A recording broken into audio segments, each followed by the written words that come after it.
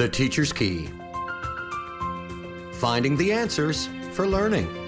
A program designed to help homeschoolers and educators transfer knowledge successfully to their children and students. Now, here's Kathy Sandiford with today's Teacher's Key. I have spoken often of phonology, which deals with the sounds in a system within a language, and that a phoneme is the smallest linguistic unit of sound in a word. So letters, digraphs, and diphthongs are some phonemes. But today I want to talk about morphology. Morphology is the study of the form of things. So in language, it's the study of the form of words. Now, a morpheme is the smallest unit of language that holds meaning. For example, the word run is a morpheme.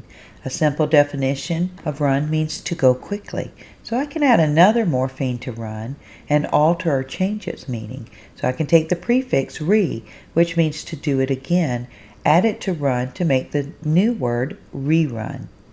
This changes the simple meaning to go quickly again. Suffixes like ing, ed, and er, they also alter the word meanings.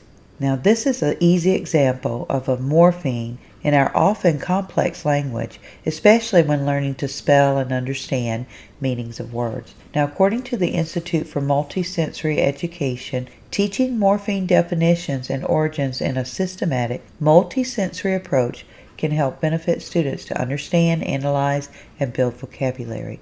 IMSE also provides tools to create a fun learning environment. Now, words like phonograph, autograph, photograph, and graphic are easily relatable, knowing they all have the same Greek-based word that means drawn or written. Studying words in a systematic, direct, and intensive approach, instead of just choosing 10 to 12 words at a time that students memorize, this will increase their vocabulary and improve spelling for all students. This has been the Teacher's Key from Faith Music Radio. For more information about this program, visit faithmusicradio.com.